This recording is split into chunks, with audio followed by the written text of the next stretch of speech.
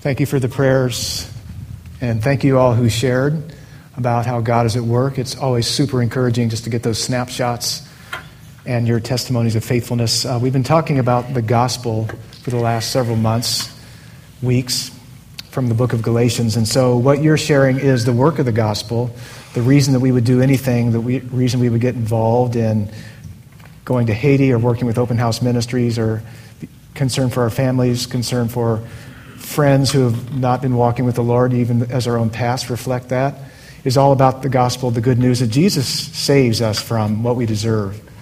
And that's really great news.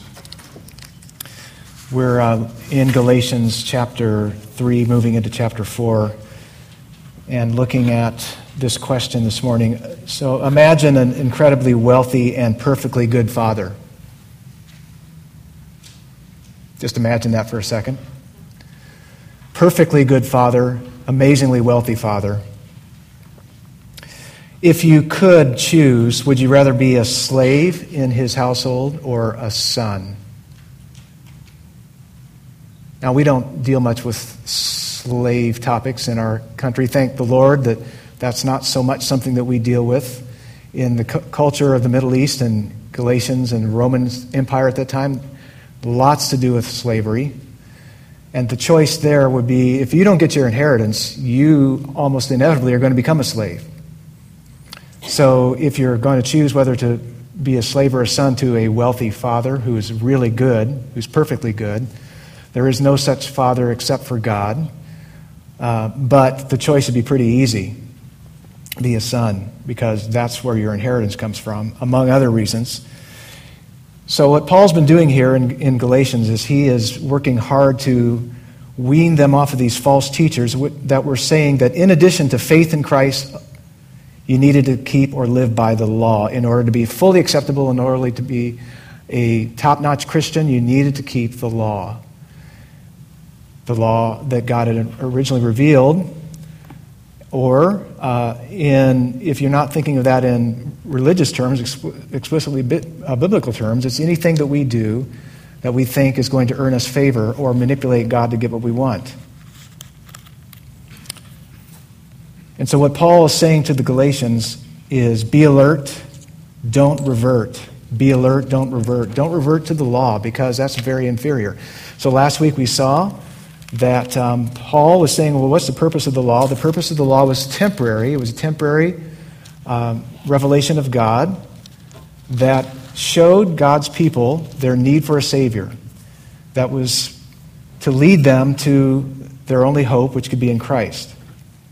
The fulfillment of the promise. So the promise was permanent. The promise made to Abraham that God would bless all the nations through him, Jew and Gentile alike.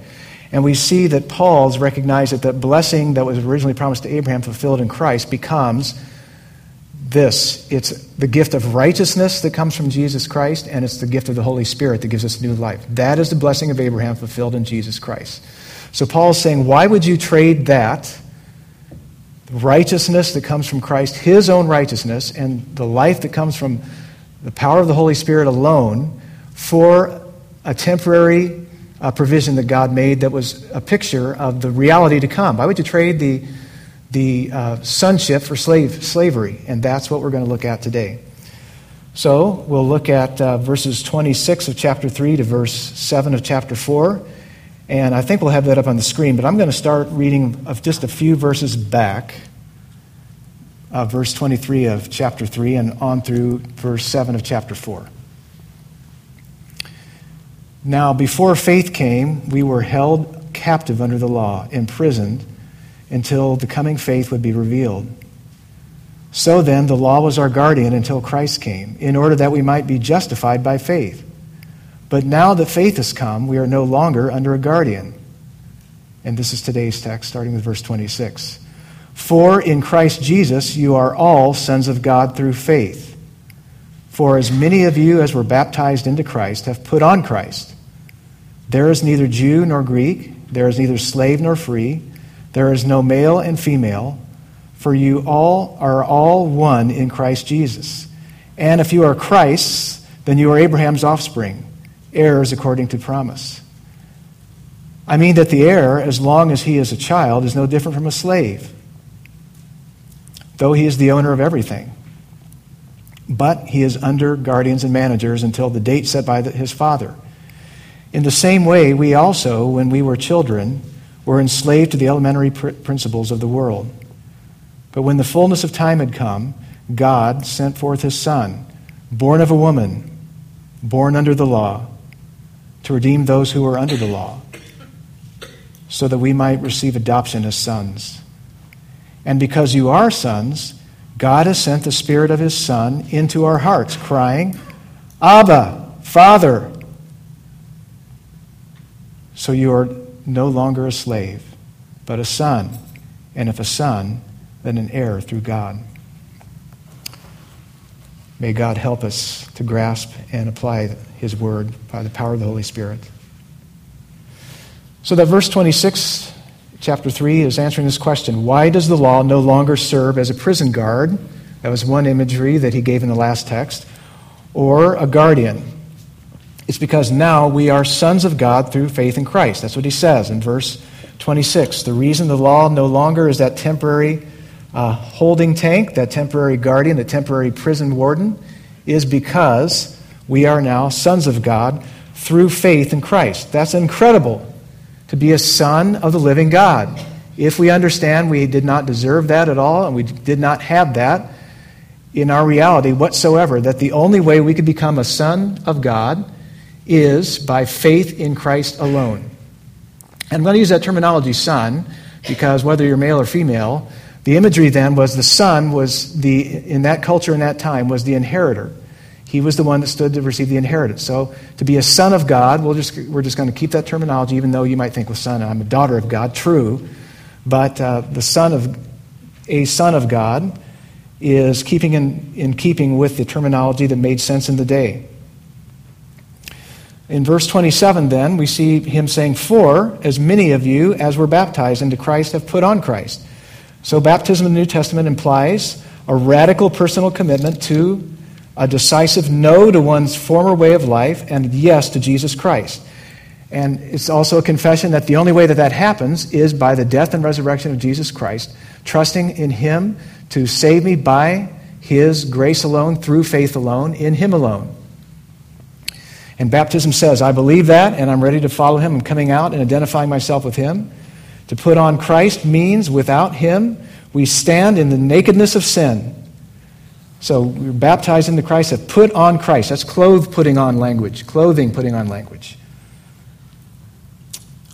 We stand in the nakedness of our own efforts or our sin to cover ourselves with religion or morality or significance. Our own efforts don't work. Only what Christ covers us with, his righteousness, is what identifies us with him and makes us sons of God. That's why Paul mentions baptism at this point, because they have clothed themselves with Christ. Christ is the team uniform. Christ is their identification. He is who they're identified with. As diverse as the Christ community is, and I'm going to be using that word Christ community or community of Christ rather than the term church, just so that we can think more specifically about the significance of what it is to be the church, because Paul's talking about being identified not just with Christ, but with the community of Christ, the people of Christ.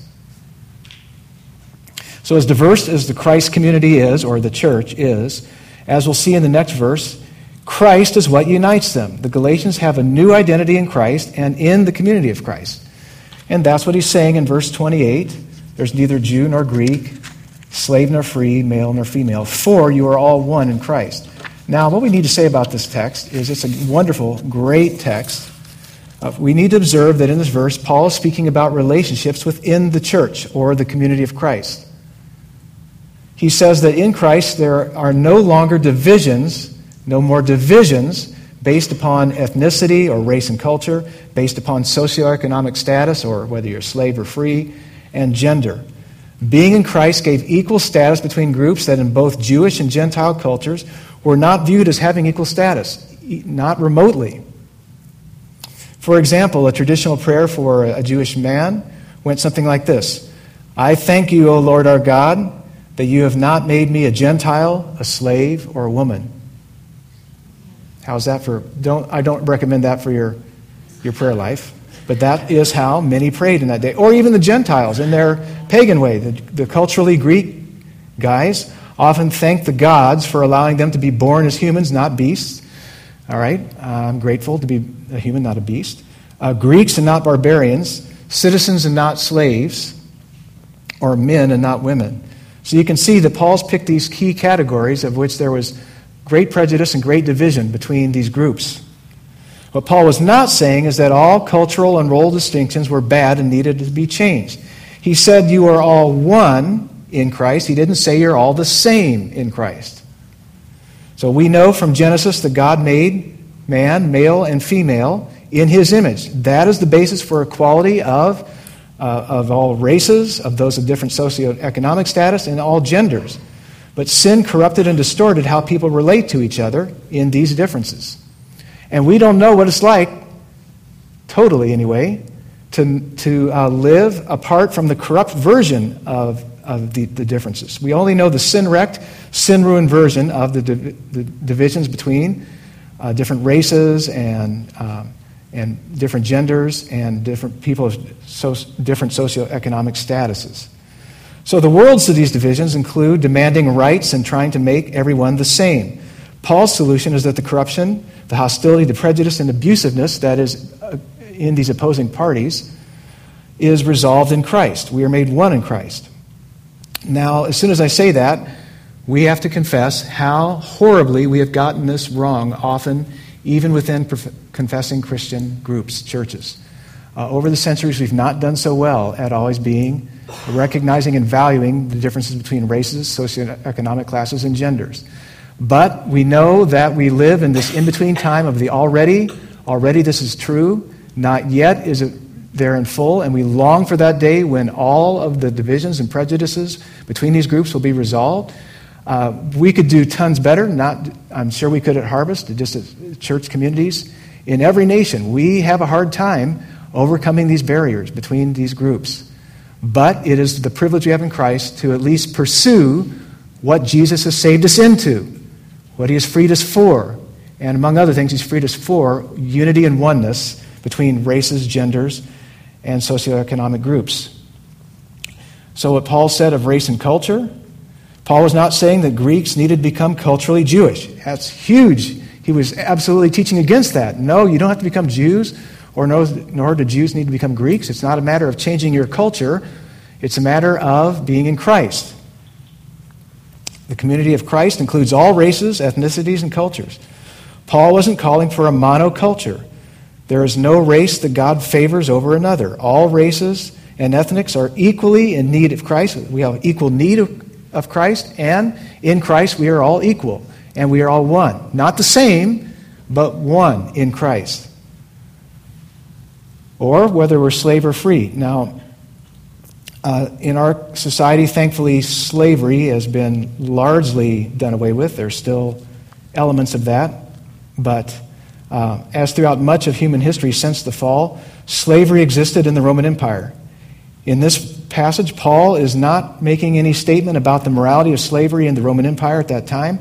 He's just saying, given that there are people who are slaves, this is what you need to know. He's making a much more radical point. In Christ, and thus in the Roman Empire, in Christ and in the community of Christ, whether you were a slave or free person, both had equal status. Both had equal standing before God. Both are equally acceptable to God. This was a super radical concept in that culture and time. People became slaves mainly for economic reasons. If you didn't get your inheritance, or if you were born into a poor family, most likely you became a slave. And so Paul is saying you're one whether you're slave or free. In Paul's letter to the Corinthians, he said, if you became a Christian while you were a slave, don't think your highest form of freedom is becoming a free person. If you can get physically free, go for it, Paul said. But even if you don't get free, know that the Lord saved you as a slave and you are His free person. You are free in Christ. Now, the most direct application for us in American culture would be socioeconomic differences should not divide us, for in Christ we are one. Those of upper income should not look down on those of lower income, And those of lower income should not be resentful of those with higher income. And we don't take that for granted that we have that one down. So we need to keep pursuing our oneness in Christ and view people from Christ's perspective. And then finally, Paul talks about male and female. In Christ, male and female are one. In that culture and in that time, to say that men and women were equal was probably more radical than saying slaves and free were equal. Women were often degraded and devalued, as they still are in many cultures today. We might not say that we've got it all down in this culture, but in some cultures it's a lot more blatant than here. What Paul is saying is that in the community of Christ, men and women have the same access and acceptance with God.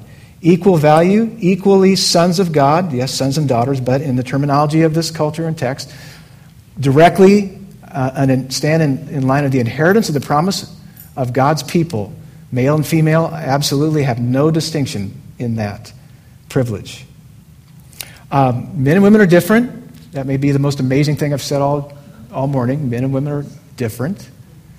And so God doesn't say the ideal is to one androgynous gender. Be fully male, be fully female, but in Christ you're one. Paul's point is there's no second-class genders in the community of Christ. God does not favor one gender over another. Right?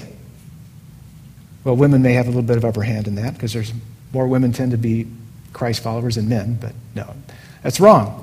There's absolutely no difference in value of men and women. We're equal in Christ and we're one in Christ. Equally stand in line for inheriting the promises of God through Jesus. And so that's where Paul goes in verse 29. If you are Christ, then you are Abraham's offspring, heirs according to promise. So just to review very quickly, God's promise of blessing to Abraham was fulfilled in Jesus Christ. It was by types and shadows before Christ, and it led to the fulfillment in Christ. The way it comes to us today is, as we've already said, righteousness before God and new life in Christ. Righteousness before God in Christ and new life in Christ by the Spirit. That is what the inheritance that we get from Christ looks like today. That's Abraham's promise fulfilled in Christ for us. So, Paul says, and if you are Christ, if you belong to Him, then you are Abraham's offspring. That means you directly inherit the promised Christ-fulfilled blessing because Christ has removed all barriers between you and God and made you His son, whether you're Jew or Greek, slave or free, male or female. Now, in verses 22 and 20 through 25 of chapter 3, Paul related the purpose of the law as being like a prison warden that confines and like a child guardian who disciplines, until the one confined or the child under the discipline of the guardian had the maturity to live in the freedom of adulthood. The life of mature freedom Paul likened to living by faith in Christ. In other words, the law had a supervisory role until Christ fulfilled the law and the promise. So here in verse 1 of chapter 4, he gives us another image. He gives us another analogy to illustrate the contrast between living under the constraints of the law and the mature freedom of life in Christ.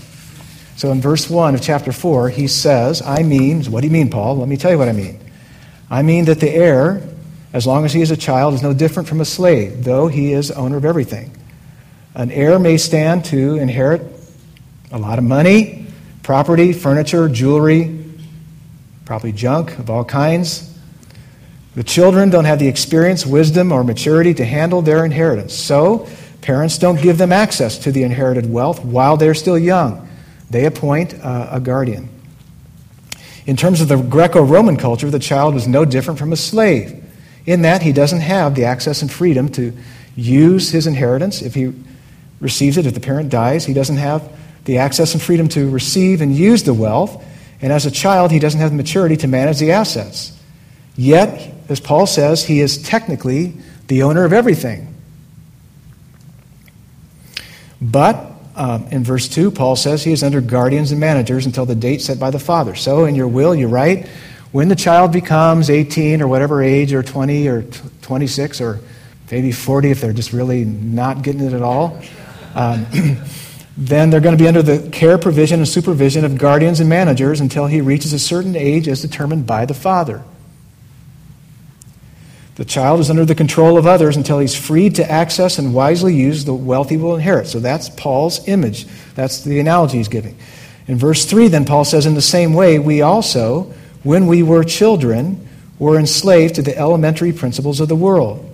So, Paul says, just as the child who is an heir is like a slave until he reaches maturity, when we were children, that is, when we were under the law, we were like slaves to the elementary principles of the world. What are the elementary principles of the world? Not leaders of elementary schools. Literally, the term meant elements that make up a series of things. So that became used, for example, of the alphabet. ABCs, simple principles, basic principles of early learning came to be related to that, came to refer to the elements that make up the material world. And so here, the elementary principles of the world, Paul is referring to being under the control and management of the law. The law was good in its temporary purpose until Christ came, but it was meant to convict of sin and point beyond itself with symbols and foreshadowing types until Christ fulfilled them. The law itself could not set a person free from sin and give you a direct relationship with God. In that sense, the law was just worldly elementary principles or worldly religion. It's a religious effort, self-effort, that makes sense to the world. We so naturally gravitate toward self-effort and our own versions of spirituality to invent how do we gain significance before God, or if we don't even reference God, before people or before ourselves. That makes sense to us. So the law became like the elementary principles of the world. Worldly religion is another way to put it. Just world acceptable religion. That's be good, be moral, don't do these things, follow these steps, offer these sacrifices, follow these rituals, and so on. So the elementary principles of the world enslave, they don't make free. They cannot set us free. They can't free us from sin. They can't free us to become God's sons. They keep us in check. They hold us in infancy or childhood stage spiritually. They're not, and they cannot save. Another way to think of the law being like an elementary principle of the world is like an orphanage. It's good for temporary solution, but not good if you accept the orphanage, or prefer it as normal.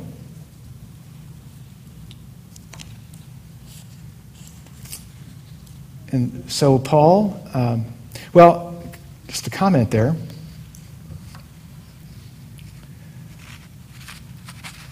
I read a book, Adopted for Life, by a guy named Russell Moore, and he was talking about how when he adopted a couple kids from a Russian orphanage, how they, when they first were getting ready to leave the orphanage, began crying for their home. They preferred the orphanage even though they were happy to have a father, but they didn't know what it was like to have a father. So for them, it was hard for them to leave the orphanage. They actually preferred it in those early stages.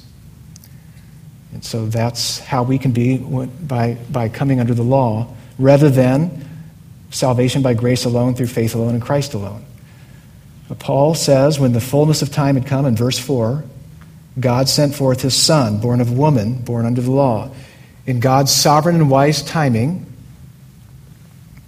when the law had served its purpose and he had arranged the time for the prophecies concerning Christ to be fulfilled, God sent forth his Son. His Son, who already existed as equal with God, the Son of God, God himself, and he sent forth to be born of a woman. So he took on a human nature. That's what it means. Be born of a woman means he became a human being. Not merely a human being, but in addition to being Son of God, now also a human being. And being born as a Jew, he was born under the law. But unlike anyone else ever born, he perfectly obeyed the law. And so he was qualified as Son of God and as a human, true human, actually obeying the law perfectly. In verse 5, Paul says, He did this to redeem those who were under the law, so that we might receive the adoption as sons. So Jesus was qualified to redeem those under the law because he was God's Son, and because in his humanity he perfectly kept the law. And back in verse 13 of chapter 3, we saw that Christ redeemed us from the curse of the law by becoming a curse for us. Christ became a curse for us means he took God's just punishment and judgment upon himself for all of our rebellion against and rejection of and ignoring of God's law. And he did this not only so we would not have to endure God's judgment, but with the positive goal that we might receive adoption as sons.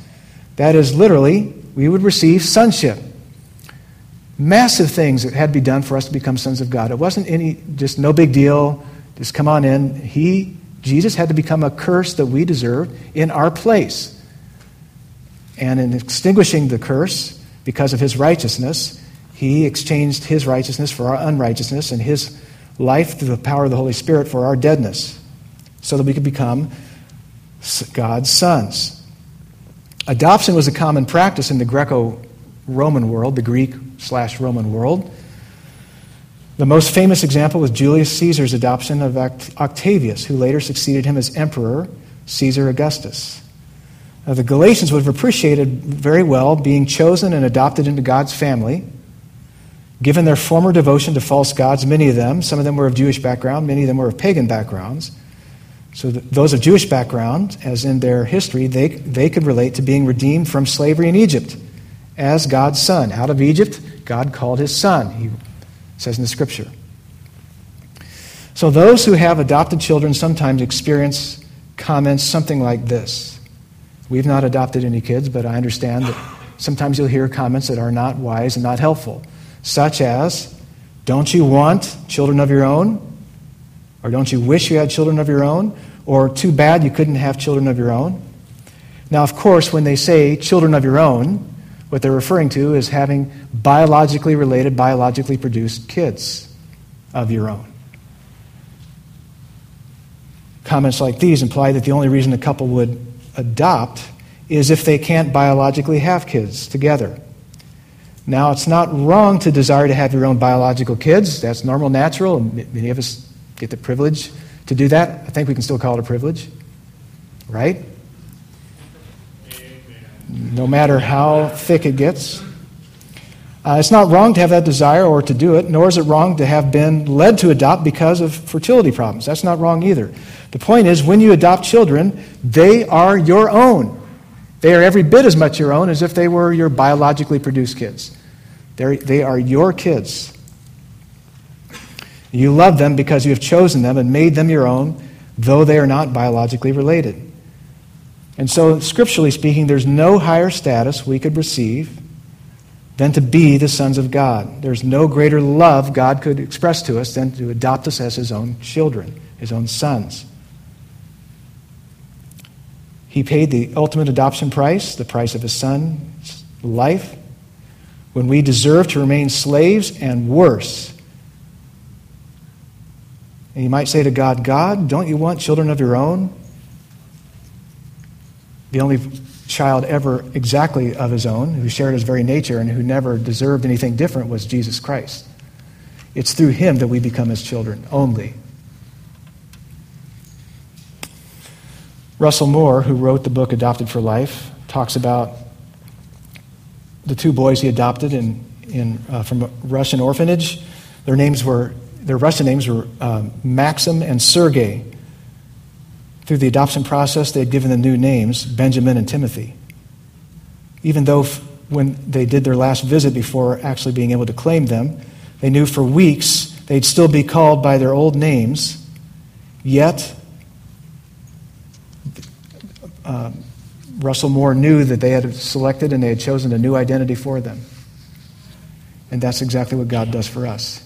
He chooses us and puts a new identity, provides a new identity for us as part of his family. So in verses 6 and 7, if all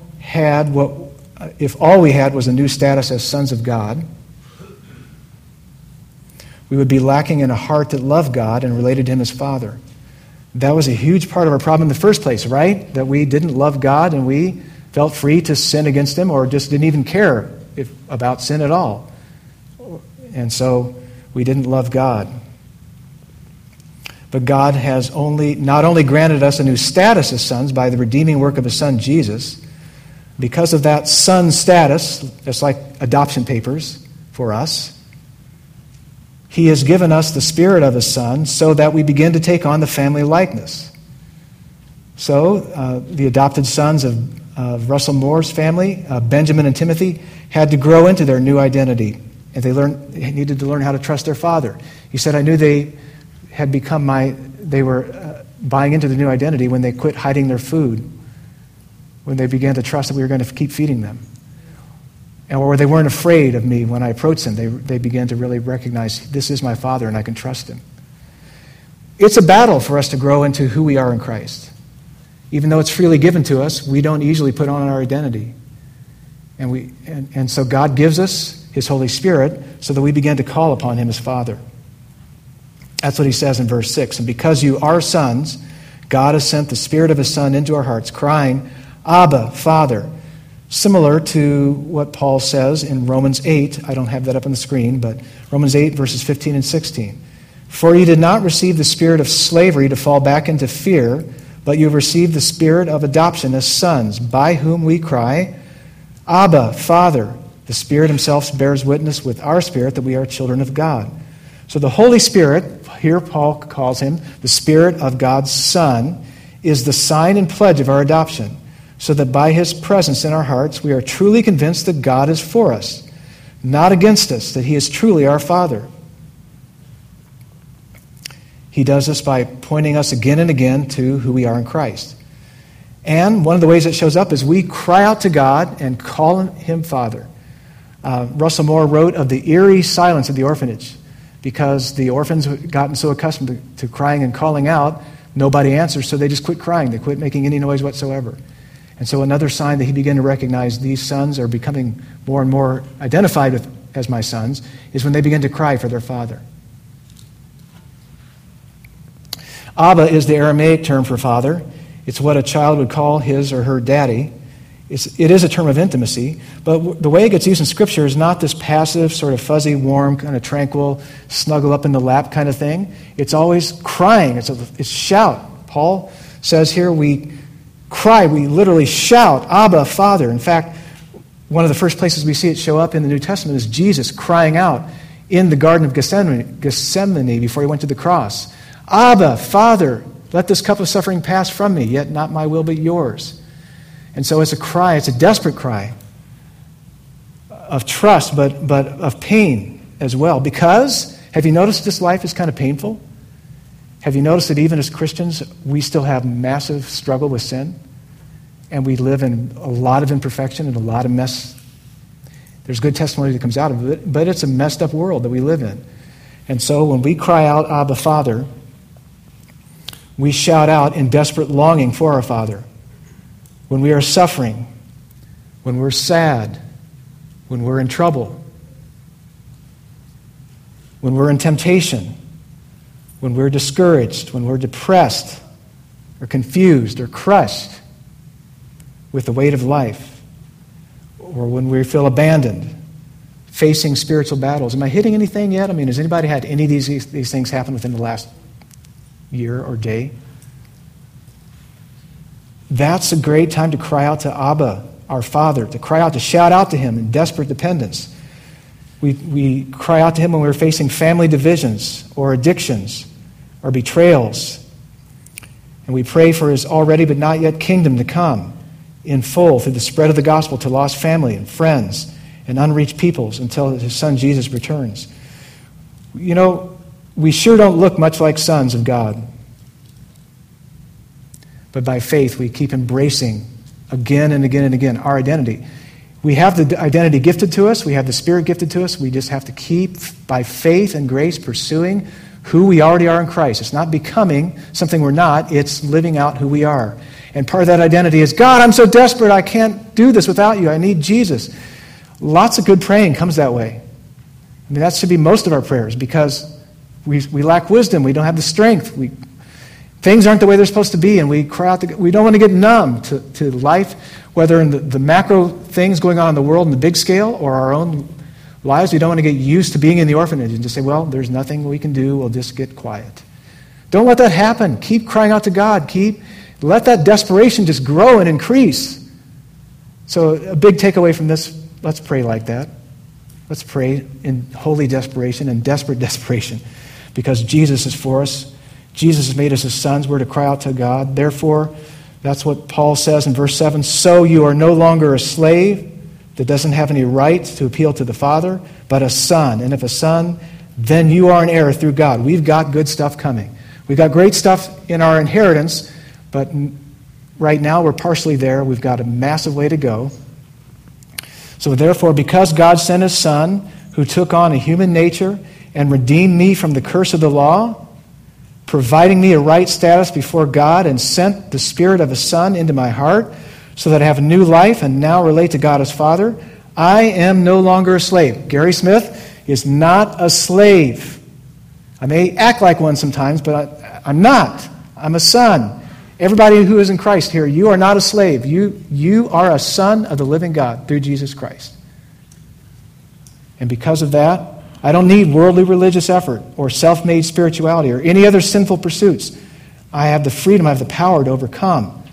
I am a son of God by grace alone, through faith alone, in Christ alone. I am the heir of the resurrection, Christ's kingdom of righteousness, the new heavens and the new earth. Oh, let's just close with that thought. Let's pray. Let's be ready also to receive an offering for the work of God's kingdom. Let's pray. Father, thank you. Oh, God. Thank you for rescuing us from the judgment we deserve. Thank you for rescuing us from slavery to worldly religion or our own self-effort or anything else that was not Jesus Christ.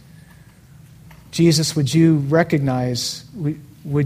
help us to recognize how desperate our condition is? Instead of getting more and more numb to the world, to the things we struggle with, may we be more alive to who you are and the difference between the already and the not yet. Already we are sons of God, but not yet do we fully live that out ourselves, nor are we in that world yet. So we long, Father, to be more and more who we are, freedom in Christ, regardless of our circumstances.